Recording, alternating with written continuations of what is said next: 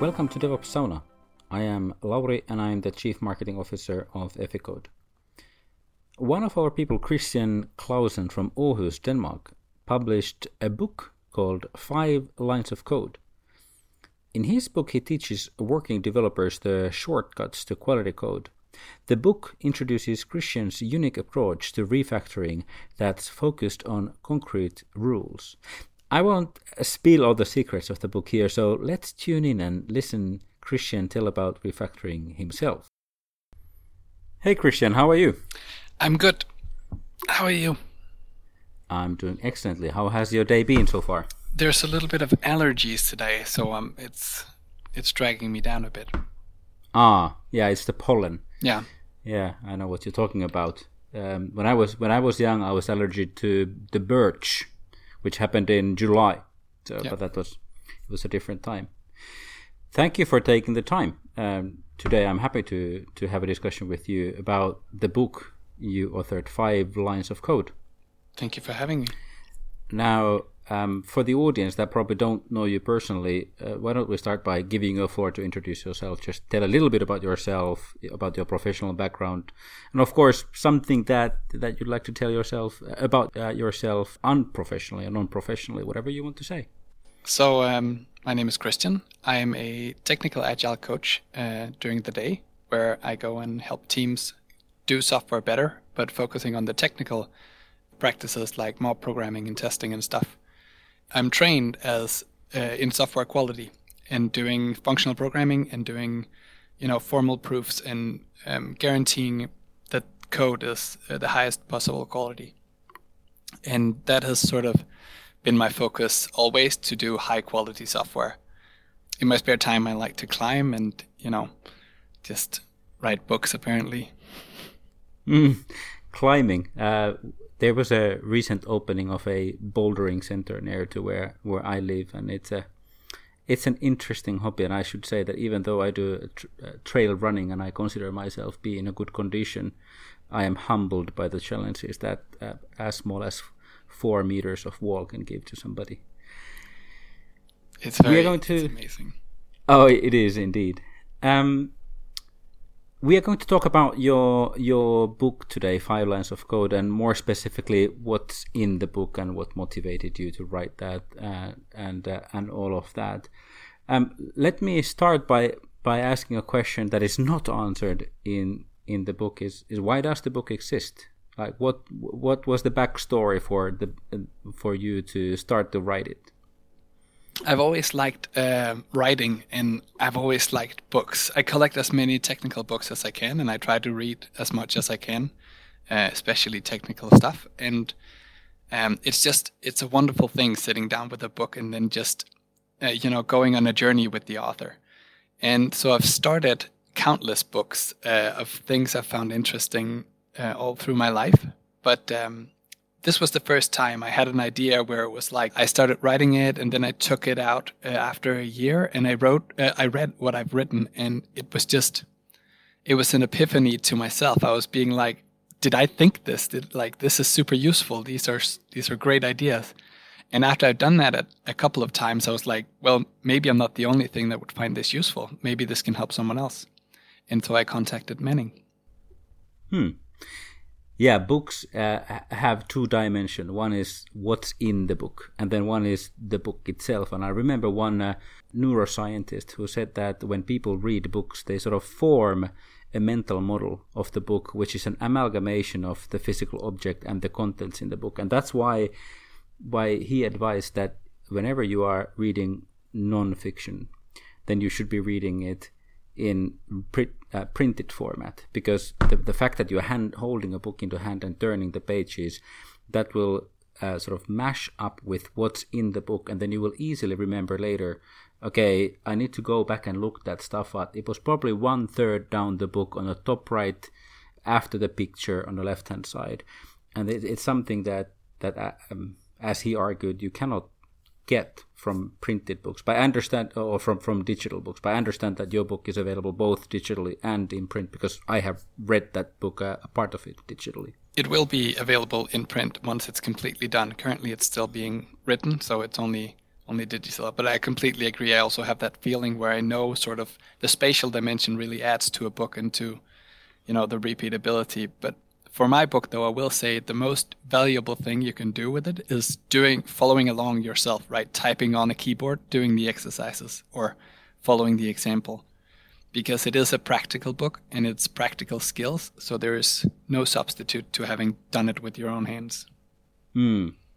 Yeah. So when you then, I think this is a good bridge to our second topic, which is how to apply then the topic, which is refactoring in the daily development. So what does refactoring matter in daily development? Yeah, that's a great question. It's a thing that I discuss with teams a lot when I go out and talk to them about refactoring and about how they can become more efficient, because as it turns out, not doing refactoring is very detrimental to like code. If you keep adding couplings, you keep adding a lot of stuff, if you never take time to tidy it up, it'll just keep dragging you down. You're running with this huge backlog of things that are just messy, and it can ruin a lot of things. So it's important that people actually incorporate refactoring into their daily work and let it become part of solving a task. Not closing a ticket before refactoring is done, for instance, is something that I try to tell people. In the book, I describe like a 6-step model for delivering work, and so it's whenever you get some work ticket or something, you start by doing a spike where you just try to figure out, what am I going to build? Like what does this need to do? Even is it possible? Like just do something and then throw it away afterwards. Use that knowledge that you then gain from the spike to write down a specification. What am I going to build, and what is the acceptance criteria, right? When is it good enough? This would usually take the form of an automated test, and then you develop the code using some form of testing maybe, and then finally you test it to the specification, make sure it's up to the standard that you wanted. Then you do the refactoring to make sure that you're not delivering anything bad into the code base that's going to be like bad for the rest of the team. And then finally, there should be some process for delivering the code, like pushing it to master or integrating it into a branch or something. Cool, very rigorous process, and I can imagine, I can only imagine what kind of collaboration it's between publisher and the writer to get the book out the door. As a matter of fact, I remember one speech where the writer, the author of the book, said that publishers are really good at 2 things. One is designing the cover, and the other thing is giving a book a name. And your book has a very interesting name, 5 Lines of Code. I don't know who came up with that, but as I was sort of acquainting myself with the book, I discovered that it's not only a name of the book, but it is not figurative 5 lines of code, but it is literally 5 lines of code. So tell us about who came up with these rules and why that is so important.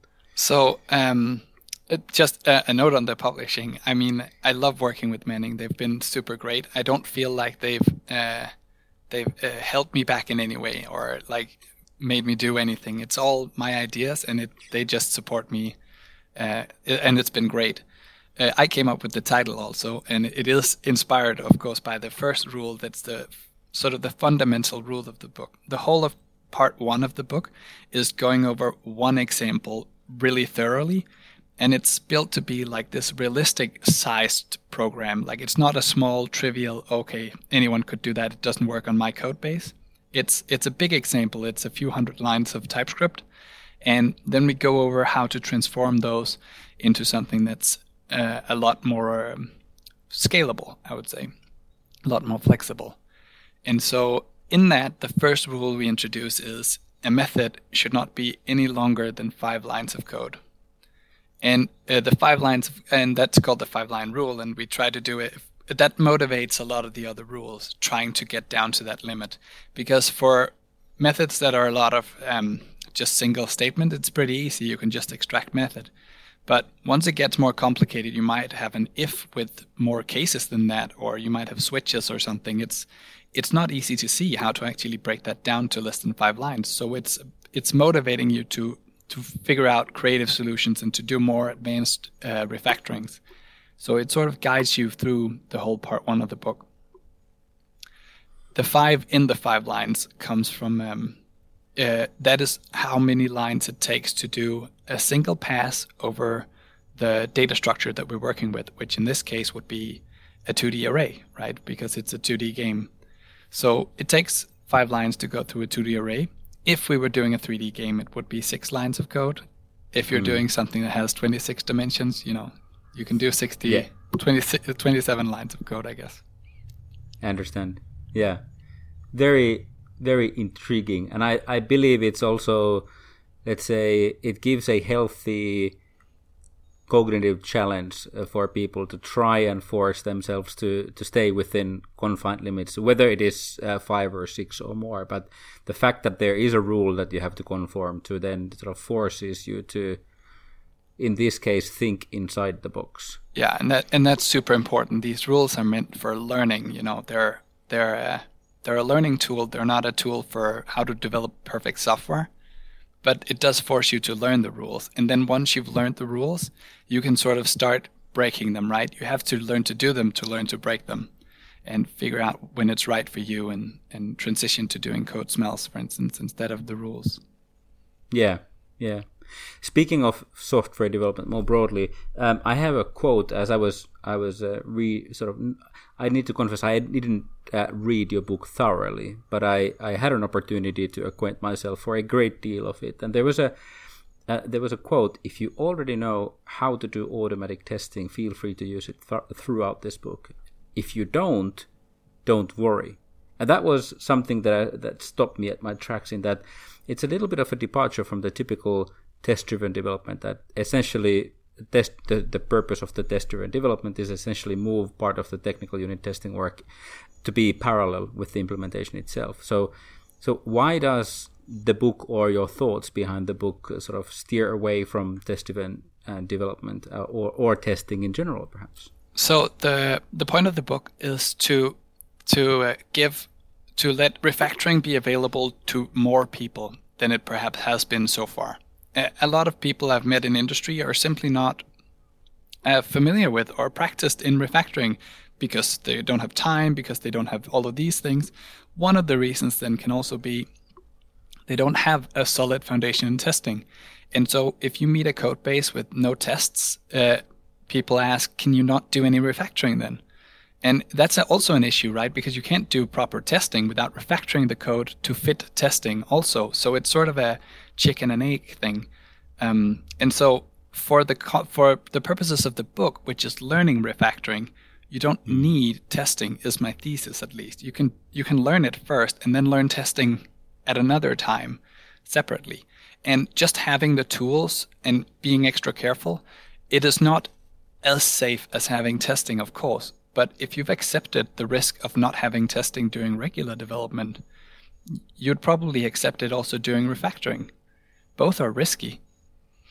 So it's more, I think, I see testing more as a property of the quality that you've decided to do. It's a strategic decision, really, rather than a technical decision. Yeah, I understand. Yeah, this reminds me of some of the recent conversations that I had with our CTO Marco, who has really nudged me into looking into test-driven development, given that I decided to dip my toes on the Clojure programming and functional programming, being a Perl developer myself in the past. And I can certainly attest to the fact that being a good tester is a different skill than being a good developer. Maybe that's my personal view, and you might disagree with that, but I can certainly see that I have some qualities of being a software developer myself, but I have practically no qualities of being a tester myself. So what are your thoughts on that? I think many people actually find it harder to do testing properly than to do refactoring, for instance. Like, refactoring is the first time you learn about moving code around and having it be flexible like that, it's amazing. It's blowing your mind and stuff. But once it sinks in, it's like, okay, this just means I can look at code from an abstract point of view and move it around and make it more flexible. And, that's super useful, even from just doing refactoring a lot on on testing projects that doesn't matter, where you don't need to do testing. That will make you automatically write code in a more flexible manner. I mean, just practicing these things, wax on, wax off, as the Karate Kid sensei would say. I mean, you just write better code from learning it, and it gives you a different perspective. It's super useful, even not having mentioned testing at all. Yeah. They were speaking of the, putting the opinions out there. There were two other places where maybe it's fair to say that you had an unusual position. So one was, there was a comment: if performance is important, it should be handled in a separate phase from refactoring, guided by profiling tools or performance gurus. So you could say that is also a departure from some other schools of thinking. Yeah. Why do you think that way? So it's actually it comes from all the way back from the original refactoring book of Martin Fowler, where he also has this point. He has an example for the first, I think, 40 to 50 pages that's super great. And really, it changed my life reading that. And so in that, he says we're splitting up a loop that goes over in one pass over something to go in two passes over that same thing. And and immediately I was like, but you're degrading performance, right? You're going one pass to two passes. And he argues that the benefits of having clean code and fast development often outweigh the benefits of having fast execution, especially because like 90% of the time, the execution time doesn't really matter, or you're not in something that's critical. If you're doing something once or twice, it doesn't matter. If you're doing it every second, of course, it starts to matter, right? And so people do not have like a natural sort of understanding of what the critical paths are or what the hotspots in the code are. And that's why we need profiling tools if we absolutely need to do refactoring. Or performance optimization. I also happen to think that they should be motivated by some external need, like a performance test or like an acceptance criteria, something that we can actually look at and say, this is why we're doing performance optimization. And then the profiler can tell us where we need to do the optimization. Because just doing it because it's fun is not very good for the team usually. Yeah, I can remember two occasions from my own personal experience. One was one of the very, very old project, the LAMP project, Linux, Apache, MySQL, and Postgre or Perl, PHP, whichever way you want to look at it. You were able to run the whole database in memory because it was so small. So of course it performs very well regardless of how you have built it. The other remembrance is from the times when I was doing Perl development about 20 years ago, and I sort of found a very handy use for recursive function. And then my sort of tutor and my senior colleague at that time, he told me away from recursive functions. And now this summer, I learned that if you were to do any loop processing in Clojure, it's pretty much an imperative to use tail recursion, so recursive function. So you sort of have to learn away from another conventions as you adapt different ways. And I could imagine that in refactoring it's also the case that you might have some old conventions that you have gotten used to, and you have to, while you're learning new tricks, you also have to let go of the old habits. Yeah, and not only that, so breaking up a method used to be very slow, right? Having one method means it's already cached correctly and you don't need to think about organizing your functions and stuff. But compilers have gotten good at that, right? Better than humans, I would say, mostly. And so this is also a factor that changes, programming languages evolve and implement new techniques for optimizing and stuff. I used to always check for evenness by just looking at the last bit, but modern optimizers don't care if you do the modulo 2. That will be equally fast, right? Because they'll just figure out the fastest way to do this. And that's another reason to have, profilers in hand as you do this, because they don't care. They look at the actual time of the execution. And so, these are the facts that you know to rely on. And so if one of your assumptions change or is broken along the way, it doesn't matter because you're profiling it. Yeah, so to a degree you are handing out something that you used to do yourself into good enough software so they can help you out in your journey as a software developer. In my past, we used to talk a lot about mind-machine partnership, and it sounds something similar, that you have a machine helper to helping you out over those humps that you had a habit of taking care of yourself. The third unusual position, I think you call it yourself dry, don't repeat yourself. I haven't come across that acronym before, which probably tells volumes about my maturity as a developer. But you also you write, in many cases code duplication is bad because it encourages divergence. But in a particular case in this book, it makes me feel as if you, this is my interpretation, it makes me feel as if you advocated code divergence. So talk to me more about your position on don't repeat yourself principle. Don't repeat yourself is a very interesting topic because people are very, very tied to it and very happy to it. And that's part of why I think it's dangerous. It's very, very effective. It's become sort of a target, a hobby of sorts, or a game to sort of hit down these don't repeat yourself. How much reuse can I get, right? These two lines look like each other. Can I merge them to become one? And sometimes that just obscures the code.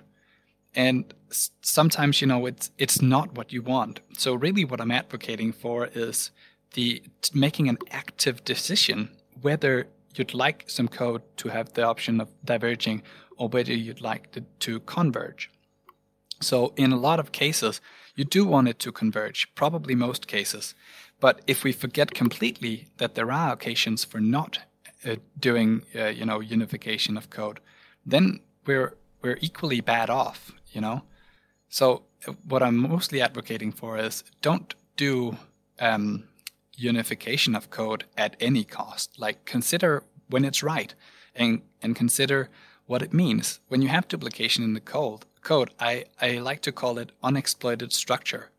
There is some structure there. You can see it as a human. Why is it not visible to the compiler? Is it because it's incidental and should never be joined? Or is it because it is intentional and should actually be joined? So I also have a whole chapter on how to unify code. It's not like I don't do it at all. I do it a lot. I just also want people to consider it might be accidental and it might hurt you to unify code. Another case entirely that I see in the industry is when people share some common code across two different teams, and then nobody takes responsibility of that shared code because it's shared, and changing it becomes this whole thing of processes where you need to communicate with the other team, and there's a lot of overhead, and then nobody does it, and it's full of errors. But it's code like that can fall between teams. It's also another bad reason for unifying code. In that case, I would rather have both teams just maintain their own copy of the shared code so that they both have responsibility and have the agility that they need. Yeah, in the economics, I think there's a very well-known term called the tragedy of commons, and that has probably brought itself into the IT space as well. But it's that if you have a shared pasture, and you have two farms, and they both have their own cows, and they lead their own cows to the shared pasture, then eventually you will have a problem because either nobody is taking care of the pasture, or that it never grows grass because it's nobody's problem in a way. I could imagine that discussion you just had slightly relates to refactoring patterns or rules, that you really have to take a conscious decision. You have to look for the right approach. So there is the term that you use, refactoring patterns or refactoring rules. Do you have some favorites that you would advocate people to start with, or something that you have found yourself useful? Well, so those are really two different questions. To start with, I recommend the simpler ones, and that are going to give you a lot of easy wins up front. So I always recommend the first pattern to people would be extract method. It's probably also the most used in the industry. I expect, because it's simple. It can't really go wrong. It's integrated in most IDEs, so you can just ask the computer to do it. And that means, again, that can also be a way to be safe refactoring even when you don't have tests, is when you have a machine do it for you, right? So that's sort of the first thing I would recommend. My personal favorite though is in the beginning of chapter 4 of the book, where I replace a type code, an enum as it is, with classes, and that's so powerful and that's so cool, and it's like it blew my mind the first time I saw that in Martin Fowler's book, and I was like, that is important. This is when it's really happening, because we're changing something that's like low level data to being higher level control that we can do stuff with. We can pass these objects around, and we can do so many cool things with that. So that's really my favorite refactoring pattern. Yeah, I remember far too many years ago, I don't even know if it counts as a refactoring pattern, but one was passing references instead of passing data, which probably goes back to our performance conversation. That was one, but one more recent, and I surprisingly stumbled upon that in one article in Medium talking about refactoring patterns, which was, instead of building functions that rely on the certain order of arguments passed to the function, you should be passing a function let's say a named map, so basically a hash map in Perl, or you would have a map in Clojure where the arguments are in the named map, and it doesn't matter which order they are, because the function can always use the right argument using its keyword. So surprising enough, it's like almost everybody can relate to that, but probably not everyone thinks it as a refactoring pattern.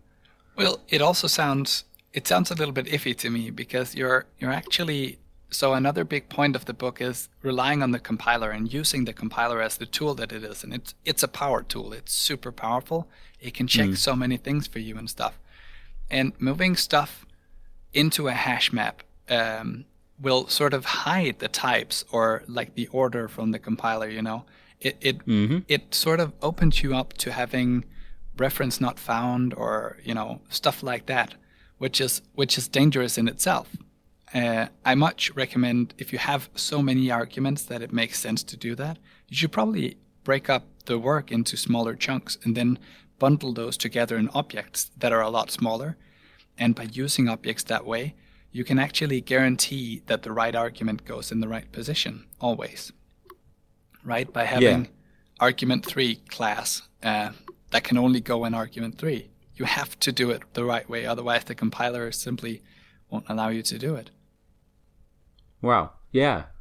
I'm learning, and interesting that we are creating a dialogue between two subject matter experts of refactoring, one advocating one way and another one having a preference over the other way, which probably tells that there's no right way to go. There's just the fact that you have to be aware of what you are doing and consider the side effects of whatever route you have chosen. Yeah, and my point of view also, of course, requires that there is a compiler. It doesn't work in untyped languages like Python or Perl, right? So yeah, it depends also on the language. Yeah. Have you come across misconceptions about refactoring? I have. I've especially when I was younger and not as experienced as I am now, I came across the thing a lot that refactoring was gold plating in some sort, you know, where it was, we don't have time for doing gold plated code. We just need to deliver features. We need to do work instead. And I wasn't at the time experienced enough to contest that. But the fact of the matter is it's not necessarily gold plating. Of course, there is a point at which refactoring isn't economically viable anymore, but I think it's way beyond what most people consider, you know, time to stop. It's also an interesting discussion I've had whether code can be perfect, right? Can you refactor a program so much that it's perfect? And I like to say that it can only be perfect for a direction. It can be perfect for the next change, because you need to know where the code is heading in order for it to make sense to refactor it towards that. I would never refactor a code that doesn't need to change, right? Code that never changes, just leave it as it is. There's no point. That would be wasted time.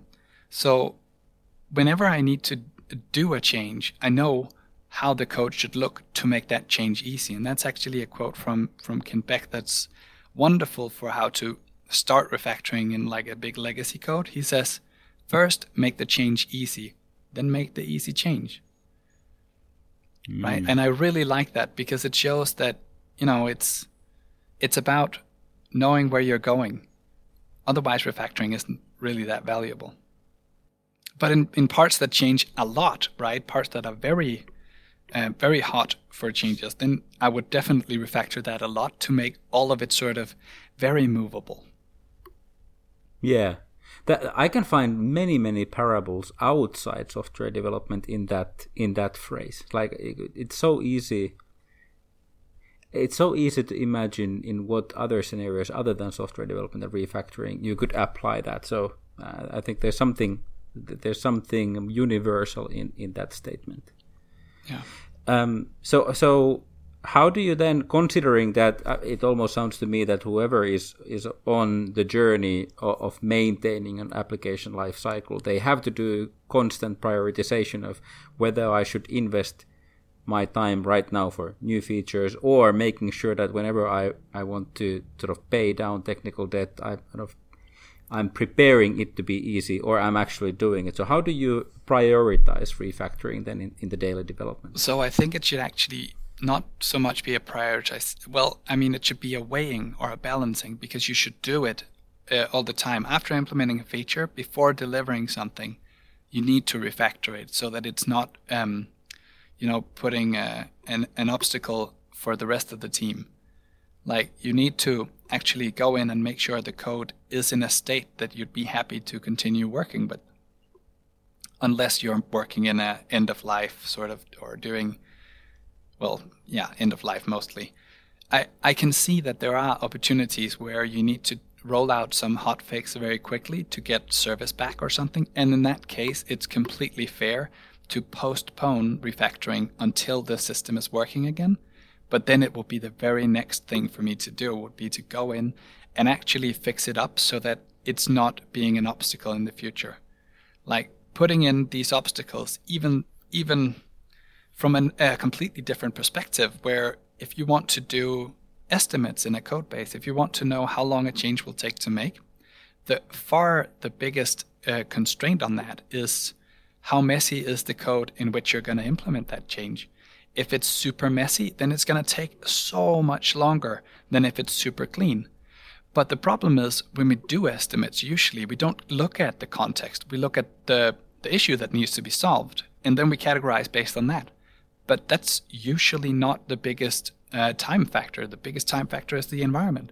And so if you want to do clean estimates, you also need to refactor a lot, to have the code base be in at least sort of a consistent way, right? You need to have it be uniformly messy, at least. Part of that sounds to me like a teamwork. Like a lot of stuff that we have discussed up until now can be applied even though if you are like a individual soldier plowing away. But the bigger the software project, the more likely it is that the software is a product of a team. So let's then extrapolate that to a question like how do you approach refactoring in a team?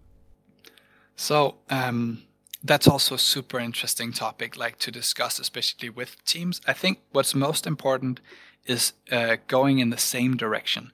Because if two people have different preconceptions of what refactoring is or should be, then they might end up, going in circles, refactoring back and forth between their two styles.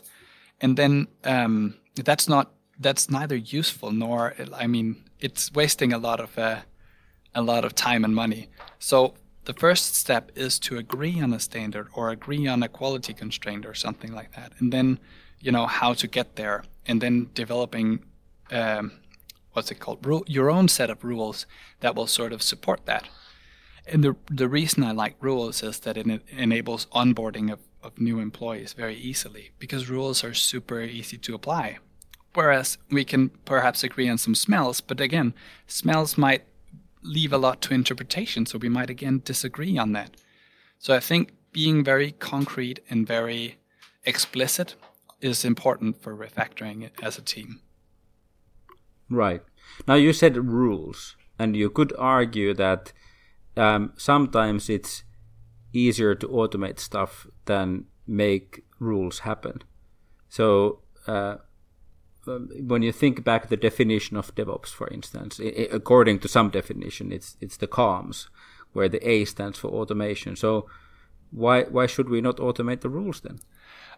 So it might seem like the rules are very easy to automate, and they probably are. But the point is, as I mentioned earlier, they're actually a learning tool most of all. They're there to teach you and to force you to learn refactoring and to give you a sense of how good code feels like, and then also how it sort of when it doesn't work, that's just as important. It's not necessarily what perfect software should look like. It's more a tool for going down the path and staying on the path until you've learned sort of what makes sense and what doesn't make sense. And it was important for me that I gave people something that they could go out and use tomorrow. They don't need to sit down and do reflections. They don't need to do all of these things. You can read a rule like the 5 lines. Then you can go look at production code and say, I can determine instantly whether this fits in that rule or not, right? And so automating, the rules are not perfect for all software. They're useful for learning, is what I like to say. Right. Okay, so when you have matured, then you can apply the rules instead of just blindly following them, which probably... And you can break them, yeah. Yeah, more importantly that. You've referred to one book, which you said it changed your world. So as we are nearing to the end of this conversation, what about the other sort of sphere of refactoring books? How does your book relate to the existing books, and sort of what vacuum does it fill? So there's, of course, Martin Fowler's refactoring book, which was the one I was recommended and which was my first exposure to refactoring. And I thought that was just amazing. You know, it was a new world looking at code through those eyes. And then I was very motivated to learn more about, how to do code right. So I also am very inspired by Robert C. Martin's Clean Code books. All of them in the series, basically. And I've read Refactoring to Patterns and all of these other books on refactoring. The thing that struck me about most of them is that when I recommended them to people, they were not super easily digestible. There was a lot of knowledge and a lot of content in them, but it also took some reflecting and some understanding. It took time to read them. They're not particularly easy books. So what I wanted to do was to make refactoring more accessible, to make a book that you can read before those that will sort of ease you into it a little bit more by giving you some of the practical perspectives, by giving you some good advice on how to do things, and by putting it in a bit of a bigger example or context than maybe some of the other books do. Good. How do people find you? So if people have other questions, if they want to learn more about you and your works. I am on Twitter, and I also have a blog on Medium, and I have a stream actually where people can come and watch me write code or do refactoring or ask questions. All of them are at the Dr. Lambda. Okay, so we'll put the handles in the show notes, so then people who listen to this, they'll be able to follow you more closely. And now a listener might ask, how could they take advantage of your skills?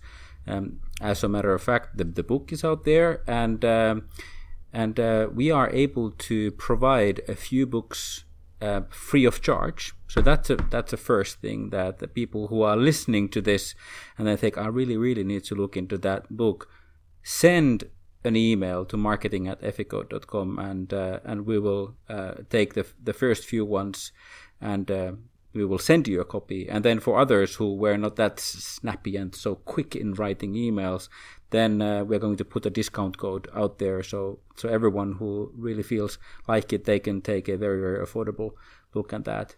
And finally, of course, your personal skills. You offer technical agile coaching and technical consulting through Efficode. So if you are really, really lucky, then probably they get to work with you. Yeah, I love going out doing mob programming and talking about refactoring, testing with people. Wonderful.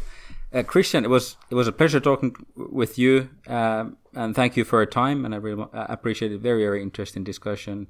And good luck finishing the book for being printed out there so people can get ink on their hands when they read your book physically. Yes, thank you for having me. It's been a pleasure.